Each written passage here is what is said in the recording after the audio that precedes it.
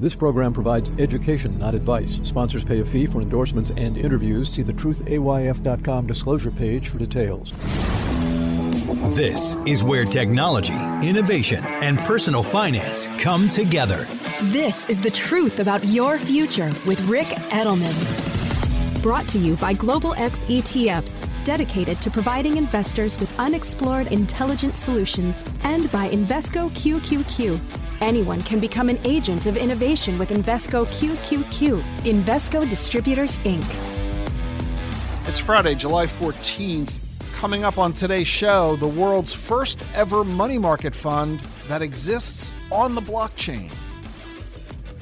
We've been talking about the weakness in the economy and the challenge to many investment sectors, the excitement that's going on in Bitcoin simultaneously.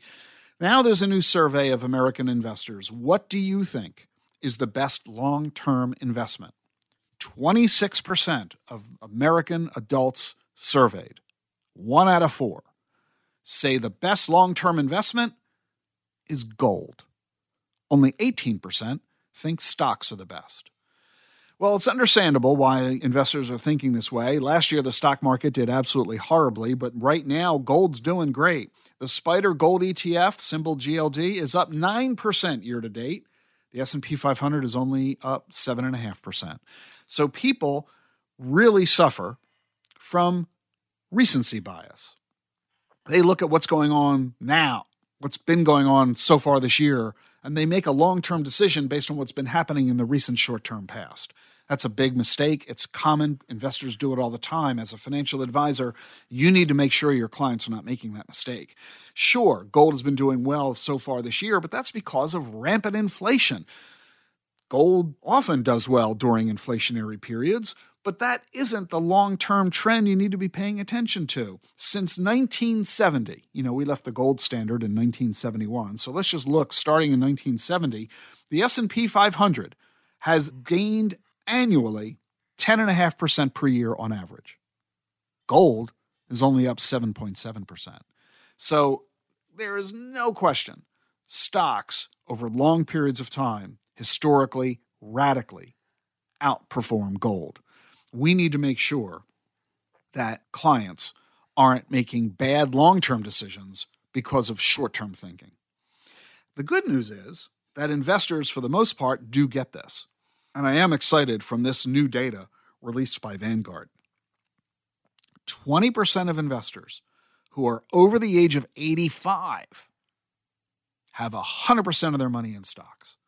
Now, that might sound crazy to you. An 85-year-old, 100% of their money in stocks? Isn't that ridiculously risky? I don't think so, because people in their 80s these days could easily have 5, 10 years or more of life expectancy. Well, if you've got a 10-year time horizon, what's wrong with having a lot of money in the stock market, especially if you can afford the volatility? Chances are these people aren't going to spend all their money in their lifetime anyway. They're going to leave whatever's left to their kids and grandkids, spoiled as they are. In fact, investors over 55, according to Vanguard, in the 401k plans, they have 70% of their money in stocks. I think that's wonderful. I think it's brilliant. This is exactly what we need to be doing. We need to have more of our money in equities for more of our years because of longevity. You're not going to be dead at 85. You're going to be living well past age 100. You need to have more of your money in equities, not just 40 or 50 or 60%, but 70 or 80 or 90%. You need to be doing it for far more years. This is a totally new trend, and as a financial advisor, you need to be talking with your clients about this. You need to help them realize that their allocation to stocks is too low and their glide path is too short. They need to have more of their money in stocks, and they need to do it for longer into their longevity curve. Otherwise, they run a very real risk of running out of money in their 80s, 90s, and 100s. And it's not just stocks that people are going to be buying in the future. Equities, meaning ownership assets, there are really, as financial advisors, you all know this, two kinds of assets, ownership and loanership. You have equities and you have debt. I either buy an asset that I own or I lend money and I earn interest on that loan. Traditionally, ownership has meant stocks, I own stocks, or real estate, I own property. And as a stock investor, you earn a dividend, you enjoy the price going up. As a real estate investor, you earn rent and you enjoy the property rising in value. But increasingly, thanks to technological innovation, there are going to be more and more ownership assets available to you and your clients. We've talked about this a lot in the world of crypto. Tokenization of assets is becoming increasingly available. And here is the latest example. How would you like to be able to have your clients invest in a rare, exotic Ferrari, 30-year-old automobile, one of a kind, worth $2 million? How would you like to have your clients be able to invest in a rare wine collection that's worth $1 million? Or how would you like to have your clients own the Empire State Building or some other iconic piece of real estate somewhere in the world? Sounds pretty cool to be able to diversify your portfolio among assets of this type. The problem is these assets are ridiculously expensive and they're highly illiquid. Your client doesn't have the money to buy an office tower, nor do you get excited about the illiquidity of doing that. Well, guess what? We are now getting into the notion of fractionalized ownership. There is now a company that is taking a masterpiece by Francis Bacon, one of the most acclaimed artists of the last 100 years. This portrait is worth $55 million, and they are selling it not at an auction where a single rich person is going to buy it. They're selling it on the public securities markets, just like you do with the stocks. The shares will be $100 each. You can buy a piece of this artwork. The art's going to list on a specially created art stock exchange based in Liechtenstein. For the first time ever, retail investors will be able to buy and sell shares of a famous piece of art. This is just the beginning. You're going to see Picassos and Warhols and Rembrandts being made available in the very same way. And by the way, what happens to the actual painting? The portrait will be on public display in a museum. There's a company called Artex. They plan to float $1 billion worth of paintings over the next few months. We are democratizing asset classes. Instead of having only a very few rich people being able to buy these exclusive assets, now everybody can afford to buy them via fractional ownership. This is pretty exciting. So at the moment where you're used to giving your clients a diversified portfolio filled with maybe 15 or 20 asset classes, in the future, you're going to be giving your clients diversified portfolios not with 15 or 20 asset classes, but 15 or 20,000 asset classes, as we're going to be able to fractionalize, tokenize every asset in the world. It's going to be really exciting. And something else that's getting exciting, or as a financial advisor, you may be saying threatening, JP Morgan, the biggest bank in the country, says they're working on AI software for investors to help them pick stocks, bonds, commodities, and other alternative investments. They just applied for a trademark, Index GPT. And JP Morgan says they have 2,000 data scientists and machine learning engineers building this software. They're going to make it available to their investors who are going to be able to turn to the software for financial advice instead of you as a financial advisor. JP Morgan's not alone. Morgan Stanley's doing the same thing. They're rolling out generative AI to its 17,000 financial advisors. Bank of America, Wells Fargo, Goldman Sachs, Citigroup, Deutsche Bank, they're all doing the same thing. What does it mean for you as a financial advisor? Are you about to become unnecessary because of AI? No. You're not going to be put out of business by AI. You're going to be put out of business by financial advisors who use AI. You cannot turn a deaf ear or a blind eye to artificial intelligence. You cannot ignore the technological innovations that are being developed. AI and crypto, we've been talking about this all week. You can't ignore these. You need to master them, or your clients will find an advisor who has. Learn how we can help at DACFP, the Digital Assets Council of Financial Professionals, at DACFP.com, DACFP.com. The link's in the show notes.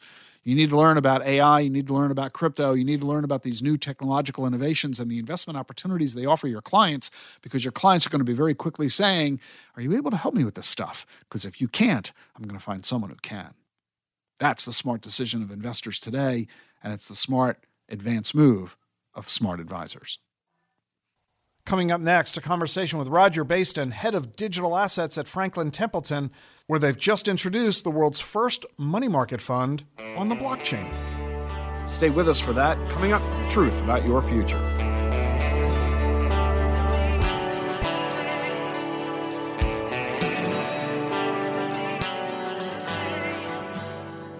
Lately, it seems like buzz around ChatGPT and the potential of generative AI is everywhere.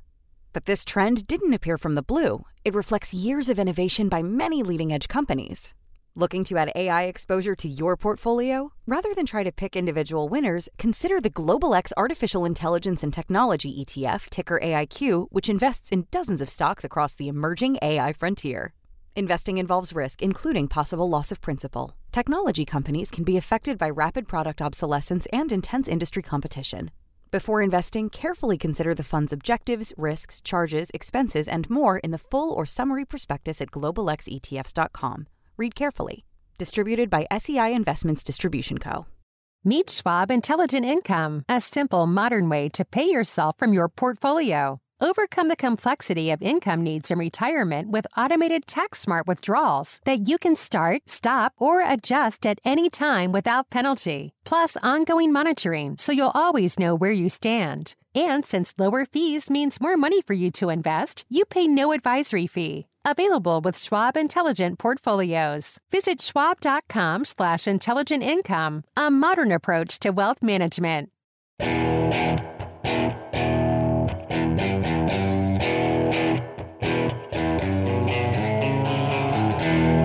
You're listening to The Truth About Your Future. You know, when we talk about the future, one of the things I talk with you an awful lot about, especially in the world of investments, is the importance of dealing with the investments of the future as opposed to relying on the successful investments of the past. In fact, there's kind of an axiom that gets talked about on Wall Street that if you invest in the successful companies of the 20th century, you'll fail in the 21st century. And the best example that people use of this is Kodak. I mean, talk about an incredibly successful company of the 20th century. But in 2012, Kodak went broke because of this new thing called digital photography. And it was a huge interference in Kodak's film processing business, and they couldn't really make the transition. Along comes Instagram, a year and a half old with 13 employees, and is sold for $1 billion the year Kodak goes broke. So it's really important that you stay focused on one of two things, either focusing on the innovations of the new or focusing on the companies that have been around forever that are themselves innovating in the new.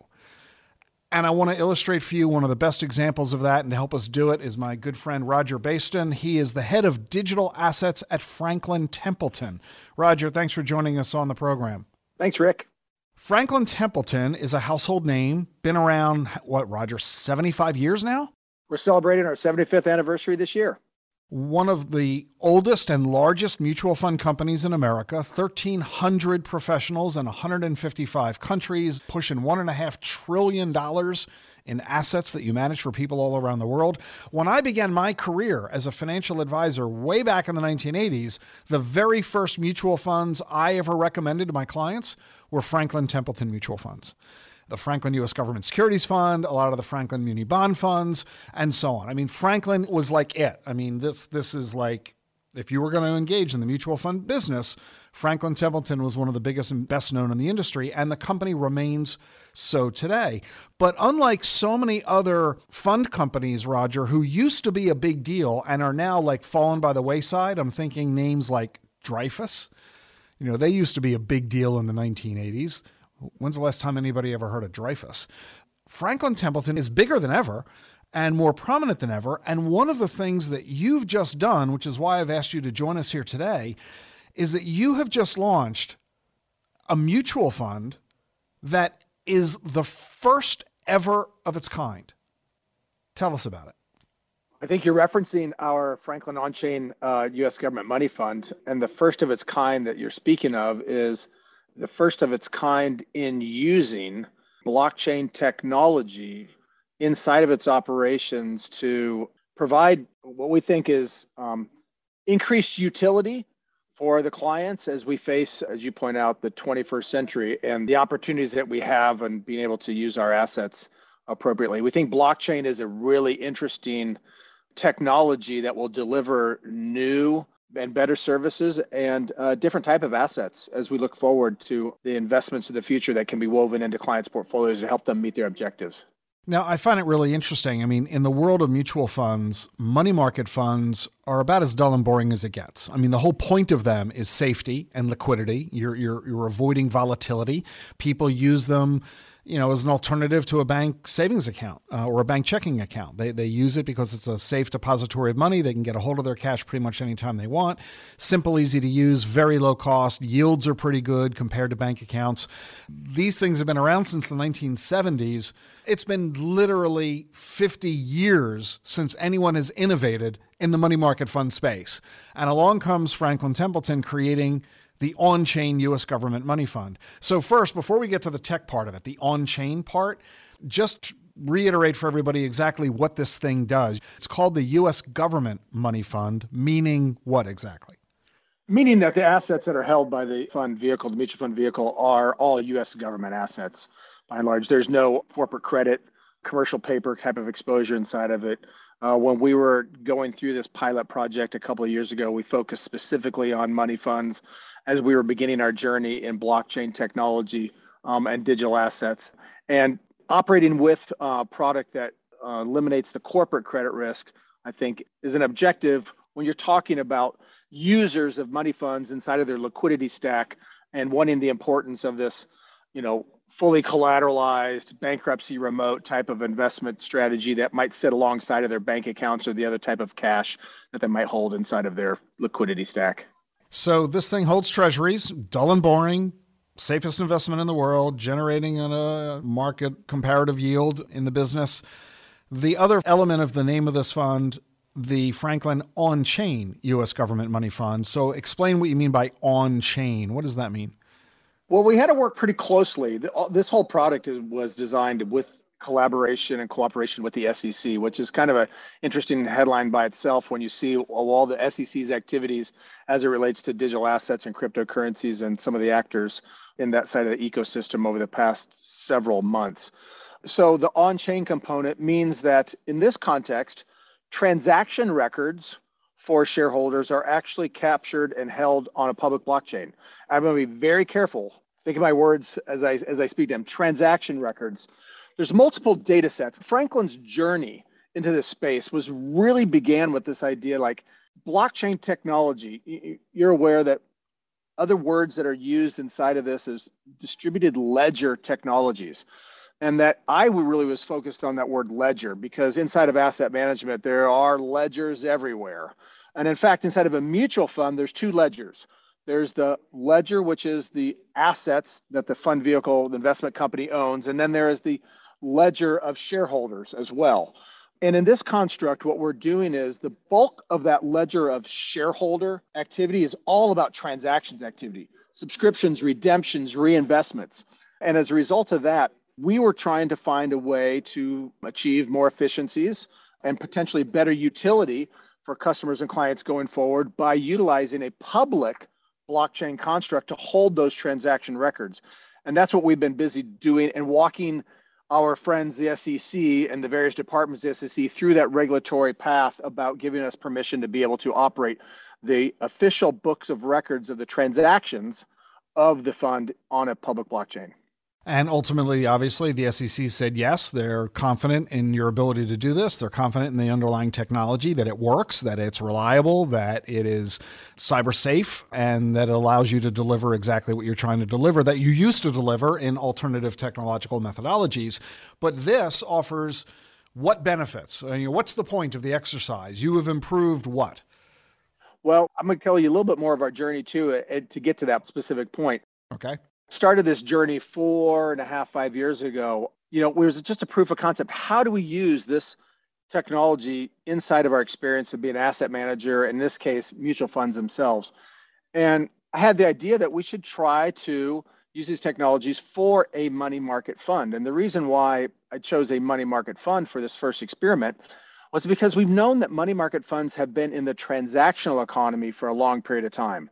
So one of the innovations that Franklin brought into the money fund space all those years ago was check writing capabilities on a money fund. When's the last time you actually wrote a check? But debit card capabilities came onto them as well, right? And so this idea that the more transactional nature of a money fund, in my mind, meant that there was a more velocity of activity in this transactional database that we needed to maintain as part of our transfer agency process. And in looking at it, felt like if we could solve that problem, a higher velocity of transactions than a longer dated, longer held mutual fund, then we could probably deliver something that we could scale and bring into the rest of our business in other fund vehicles and the like. Now, again, remember 4.5, 5 years ago, there's no yield in the front part of the curve, right? And so it's a little bit like, this is just totally R&D activity. I wanted to be careful that we weren't spinning up a whole bunch of costs on something that we would never be able to recapture. Yeah, because 5 years ago, yields were near zero. That's exactly right. And so fee waivers on money funds were very popular because, you're just providing the service. Now, lo and behold, times have changed, right? And global macroeconomic events or political events have caused inflation and higher rates in the front part of the curve across the globe. And so now all of a sudden you sit with a situation where, okay, money funds are attractive alternatives. They do help diversify that liquidity stack. And so there's actually more people are opening their eyes to the opportunities of what money funds might be able to do. Now, what are the new utilities going forward? Well, as part of our process here, what we really uncovered was that operating this transfer agency processes on a public blockchain as opposed into a centrally controlled monolithic database, which is what kind of the legacy transfer agency systems are built on, had a lot of cost efficiencies by and large. I mean, a lot of cost efficiencies. And so as we think about the future, we think that this is just another technology that can help decrease costs for fund shareholders over time that would allow them to keep increasing and capturing more of the return that might exist inside of a fund vehicle by and large. Let's stop you right there for a second, because that's an important point. People know there are no fees in a money market fund. So when you say that you're saving money in fees, what that translates into is you end up with getting a higher yield. Yes. I mean, there are fees on money funds. There are asset advisory fees that are attached to all money funds. They are not distribution or sales charges that come and when money funds are placed, but there are asset management fees and other sort of transfer agency fees that come into operating a money fund vehicle. And the result is by lowering those internal fees, the net yield to the investor is higher. That's exactly right.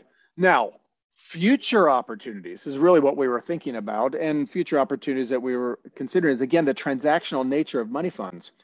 It feels that the technology, that the possibility of being able to condense the amount of time that it takes to transfer a money fund essentially equates to the amount of time it takes you to record a new record on a blockchain, which can be microseconds, quite frankly, depending on the blockchains that you're using.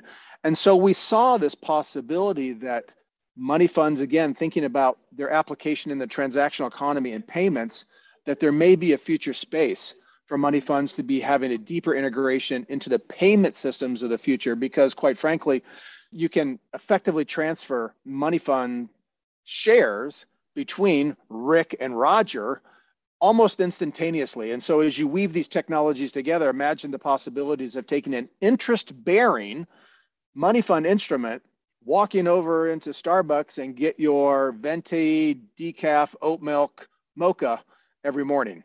Those possibilities we think are sitting right in front. That's for a retail, but you can also think about really the application for money funds is in institutional treasuries. I mean, there's literally trillions of dollars all over planet Earth in money fund constructs used by institutional investors to achieve these same collateralization and yield opportunities inside of their liquidity opportunities. So we see the ability for operating a blockchain rails to update what is a very tried and true conservative money fund strategy, but position it for the future for the transactional economies around the world. So let me make sure I'm understanding this. With this new technology of blockchain technology, we're able to execute the transactions in milliseconds, you said, compared to the old technology, which takes how long to move money from one money market fund to another? Well, I'm specifically honing in on the transferability properties that may exist. And I have some experience with this. I just went through a life event myself, probably 12 years ago, that caused me to need to be transferring mutual fund shares that I owned to my ex-wife. And inside of that construct, it could often take days or weeks for that transferability to occur once it was going through the legacy transfer agency process. Now you're talking about condensing those transaction rails down to something that makes all of these things much more seamless and less friction, basically, to make them almost instantaneous. Now, I say microseconds on some chains because the way some blockchains are organized, the ability to add a new block actually takes a lot more time and expense. And so the myriad of opportunities that are unfolding in front of the digital asset space and different blockchains organizing, it's really kind of depending on where you're developing and what kind of chain that you're working with specifically. Franklin Templeton is an asset manager, one of the largest and oldest in the world. You're not a blockchain technology company. So you didn't go to the trouble of building your own blockchain, I'm assuming. You partnered with somebody who did. That's exactly right. And you chose who for the blockchain partnership? The first part of our journey, and again, having walked through this with the SEC, speaking with the SEC and beginning to help identify all of the kind of stakeholders that need to be involved in this, we have had the great opportunity to work in this product with the Stellar Development Foundation and the Stellar blockchain as our first journey for Benji. We use the official name, the Franklin On-Chain U.S. Government Money Fund, but we are affectionately call that product Benji. And Benji has been working with both Stellar, and then recently we've added Polygon as another blockchain that we're developing inside, again, to expand the reach. And the Stellar blockchain is perfectly suited to help add new records in a very short amount of time. In its origination form, it has been more of a constrained environment without many smart contracts abilities on top of it. And that we thought from our development perspective, being in more of a limited chain is a super important construct. We had seen some of the vulnerabilities of smart contracts over the past several years, and we wanted to be able to start our journey without having to tackle that concept. Now, that being said, these technologies are evolving quite quickly and rapidly and becoming more secure, just like anything, just like any technology as it matures. There's more users and people are adapting to it. The vulnerabilities decrease and the security and the infrastructure continues to increase. And as a result, we have been migrating and will intend to migrate across any number of type of blockchain environments to provide this feature set that Benji provides to users of those blockchains as well. Benji, let's elaborate on that. Obviously, Benji is short for Benjamin, which is the first name of Franklin, Benjamin Franklin. So Benji is the name of this project? It is, yeah. It just so happens that, Benji is slang for money in many corners too. So it kind of comes together in a number of different places. That's really awesome. Let me ask you this. This fund has achieved success really rather quickly. You're pushing $300 million in assets in this fund in an incredibly short amount of time. Investors are clearly responding well to this. Yes. I mean, I think, again, it arrives at a right time where people are beginning to re-identify with money funds in general as a result of some of the headlines in the banking sector. And this idea, there's a very expansive digital asset ecosystem that exists with a number of different players, whether it's the blockchains themselves, the foundations that support those blockchains, whether it's centralized actors like exchanges that are engaged in, the trading of digital assets, cryptocurrency specifically themselves, fund vehicles that are focused on the digital asset economy and the like. And the fact in this construct, Benji is held inside of a digital wallet and is represented as a token. One share of the Franklin On-Chain Money Fund is held as a token of Benji inside of your digital wallet. And clearly, when you look across the map, there's some actors who are far more comfortable with that construct of owning a token inside of a digital wallet than there are others. And so, we play the long game. That's why we've been in business for 75 years. We think we have an understanding of where blockchain technologies are taking capital markets moving forward. Understanding the technologies is really fundamental. Starting with Benji has been the first part of our experience, but it has really unfolded a number of other discoveries about digital assets that are super important that we're trying to weave into our product mix and understandings as well.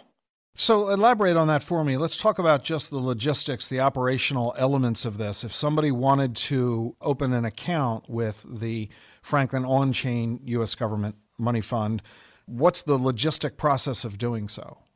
You go to the App Store, either Google or Android and/or the Apple App Store. Benji Invest is the consumer-facing app that will punch you through the onboarding process, and within minutes, you can own Benji tokens inside of a digital wallet.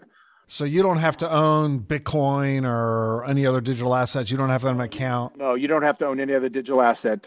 You do, provide linkages so that subscriptions and redemptions would flow back and forth through your bank account.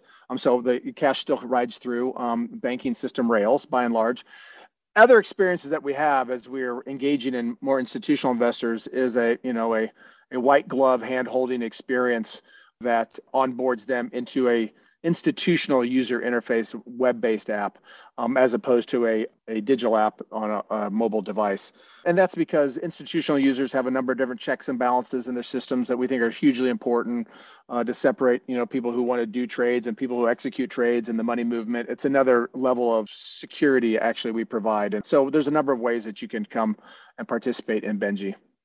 Tell me again the name of the app. It's Benji Invest. Now, you said, by using the Stellar blockchain, but you have broadened this. You're also using the Polygon blockchain. That's correct. Here's our thinking.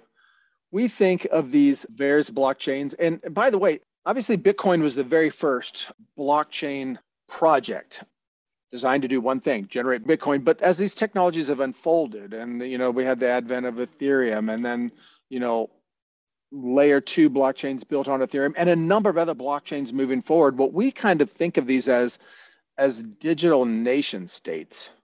So they have rules, they have governance bodies, they have money supply, currency supply that they're engaged in.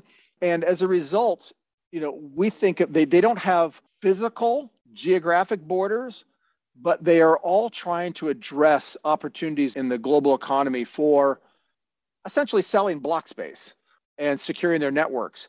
And as they expand, just as Franklin Templeton over their 75 years has expanded its delivery of products and services from the United States to all these countries that you mentioned across the world, we see this as the future as well. These networks, digital nation states is one way we think of them. We also think of them very much as utilities in some context. As these continue to grow and expand, we want to be able to provide services through and to these digital nation state actors and users of these products and services. And that's kind of how our vision unfolds.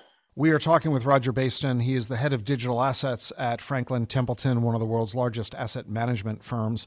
Roger, as you talk about the experiment that you've engaged in over the past 4+ years in the development of the Franklin On-Chain U.S. government money fund, that by definition says to me that there are other plans you have in mind. This is not the end. This is the beginning for what you have underway using blockchain technology.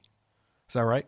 It is. And thanks to the leadership of my good friend and mentor business partner, the CEO of Franklin Templeton, Jenny Johnson, this spirit of R&D activity in this space, we have been kind of the spearhead of that as a result of the blockchain. You identify me as the head of digital assets. I kind of joke sometimes. It's like kind of being 25 years ago if somebody said that they were the head of the internet department in their company. Think how goofy that would sound now. Because we do see these technologies becoming increasingly interlaid in either the operations of the capital markets or actually their new assets themselves, the tokenomic of the cryptocurrency that powers the tokenomics of a chain as an asset as well. And then we just see a future space of all sorts of different potential virtual assets as metaverse and expands and usage of things in metaverse. We just see these blockchain rails delivering all different types of assets. All of that encapsulates some of the things that we're looking at going forward. But more specifically, we had several aha moments. And one of those aha moments was this efficiency gain that I spoke to earlier inside of the transfer agency processes that are engage a broker dealer and the distribution of a mutual fund. And when that aha moment arrived, that there could be so many cost savings, it doesn't take too much level 2 or level 3 thinking to realize transfer agency processes inside of broker dealers and asset management is just one narrow slice of the overall economy.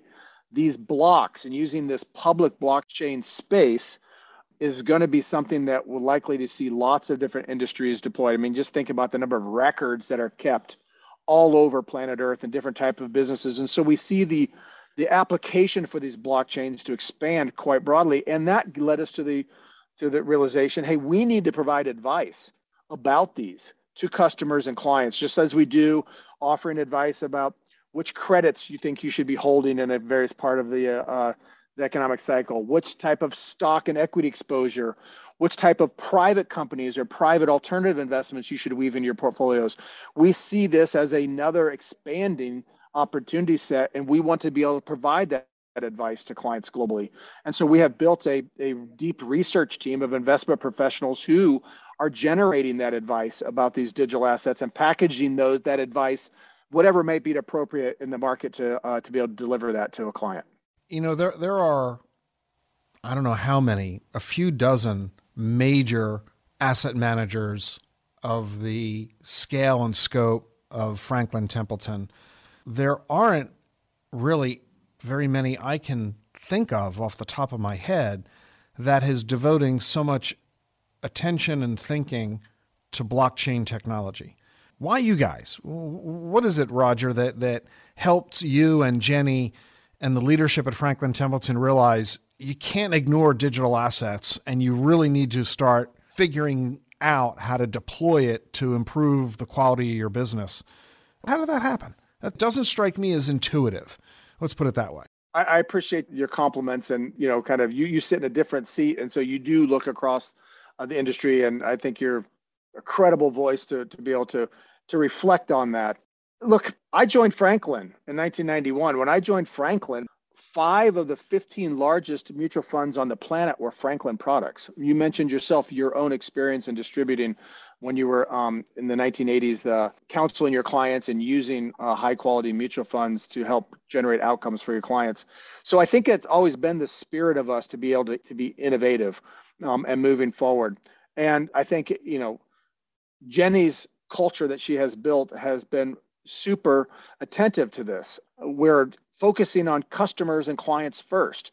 And we know that we need to be delivering better products, more cost effective over time in this type of space. And so when you have your focus on the customers first, it really helps to set that culture about being attentive to what is growing in front of you and to be able to capture those opportunities in whatever kind of manifestation that takes, because sometimes that might be a separate account.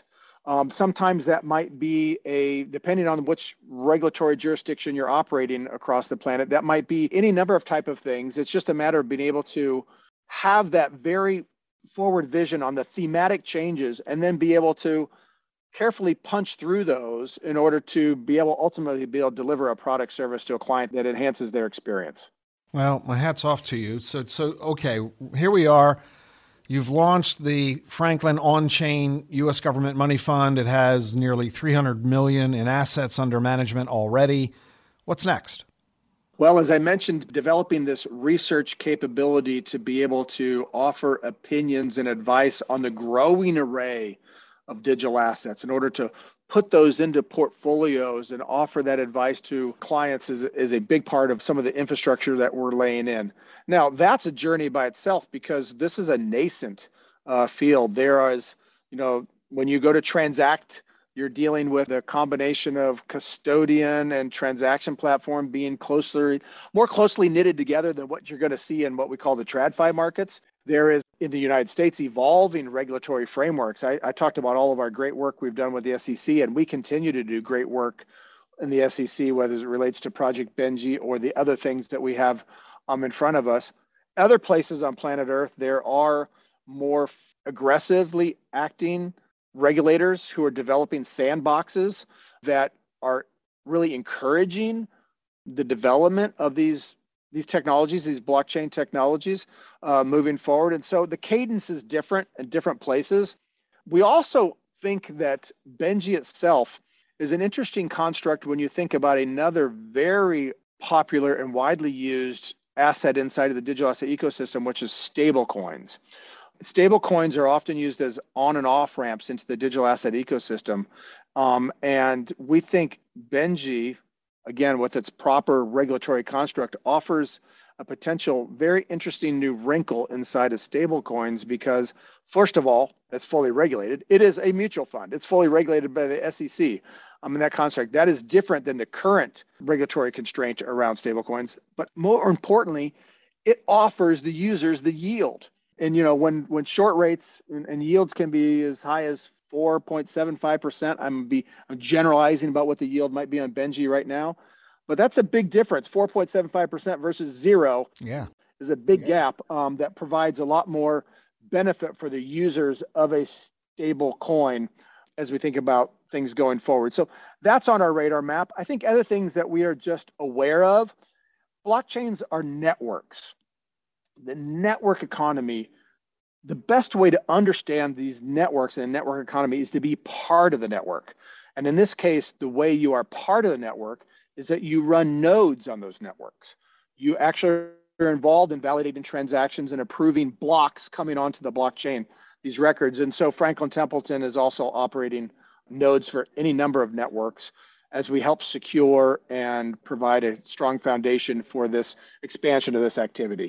Long term, do you see doing something similar with stock mutual funds, bond mutual funds? Where we're just super aware of this, again, going back, ledgers.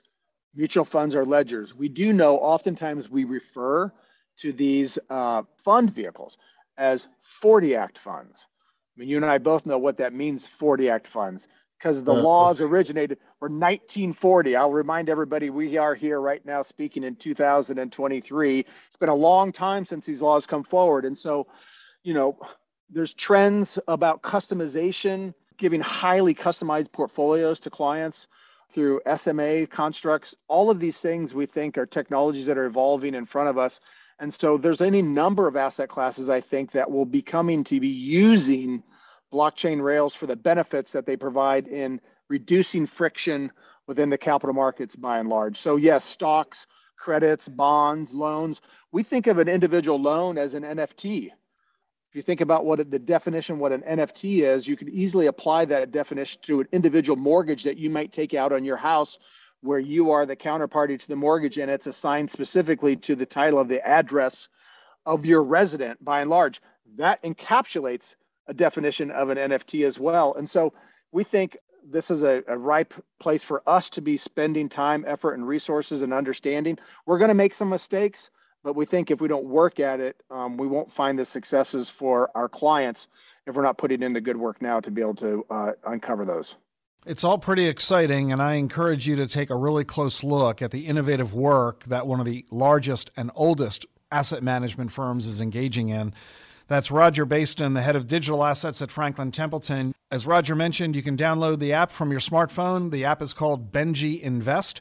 The link is in your show notes. You can also learn more by going to Franklin Templeton. Their website is franklintempleton.com, and that link is also in the show notes as well. This is something you really need to be paying attention to, and I think the sooner you participate, the sooner you get engaged, the better off you're going to be.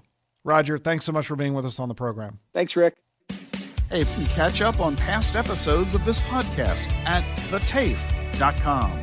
Longevity, retirement security, exponential technologies, digital assets, and health and wellness. It's thetafe.com. The link is in the show notes. Support for Rick Edelman's podcast comes from Invesco QQQ. What do all the greatest innovations have in common? Agents, people who participate in progress by supporting cutting-edge ideas. Invesco QQQ is a fund that allows you access to innovators of the NASDAQ 100 all-in-one fund, so you don't have to be an inventor to help create what's next to come. Anyone can become an agent of innovation with Invesco QQQ. Learn more at Invesco.com/QQQ. There are risks when investing in ETFs, including possible loss of money. ETFs' risks are similar to those of stocks. Investments in the tech sector are subject to greater risk and more volatility than more diversified investments. The NASDAQ 100 Index comprises the 100 largest non-financial companies on the NASDAQ. You can't invest directly into an index. Before investing, carefully read and consider fund investment objectives, risks, charges, expenses, and more in prospectus at Invesco.com. Invesco Distributors, Inc. The Truth About Your Future is sponsored by Global X ETFs. Listeners of this program enjoy fresh perspectives on the financial topics that matter most, especially the rise of exponential technologies. And right now, there may be no faster-moving tech story than the rise of artificial intelligence. But despite some exciting new developments, like the launch of ChatGPT, we are only beginning to scratch the surface of AI's potential. So, which companies will have staying power? As an investor, it's hard to know, which is why Global X ETFs specializes in thematic investing strategies that harness the potential of numerous companies involved in an emerging trend, all in a single trade. Explore our investment approach along with our latest research on the emergence of AI at globalxetfs.com/insights. If you like what you're hearing on this podcast, leave a review for The Truth About Your Future on Apple. I read all the reviews, and I might share yours on the air. Have a great weekend. The Truth About Your Future with Ric Edelman has been brought to you by Global X ETFs, dedicated to providing investors with unexplored intelligent solutions, and by Invesco QQQ. Anyone can become an agent of innovation with Invesco QQQ. Invesco Distributors, Inc. Get the truth about your future with Ric Edelman. It's thetruthayf.com.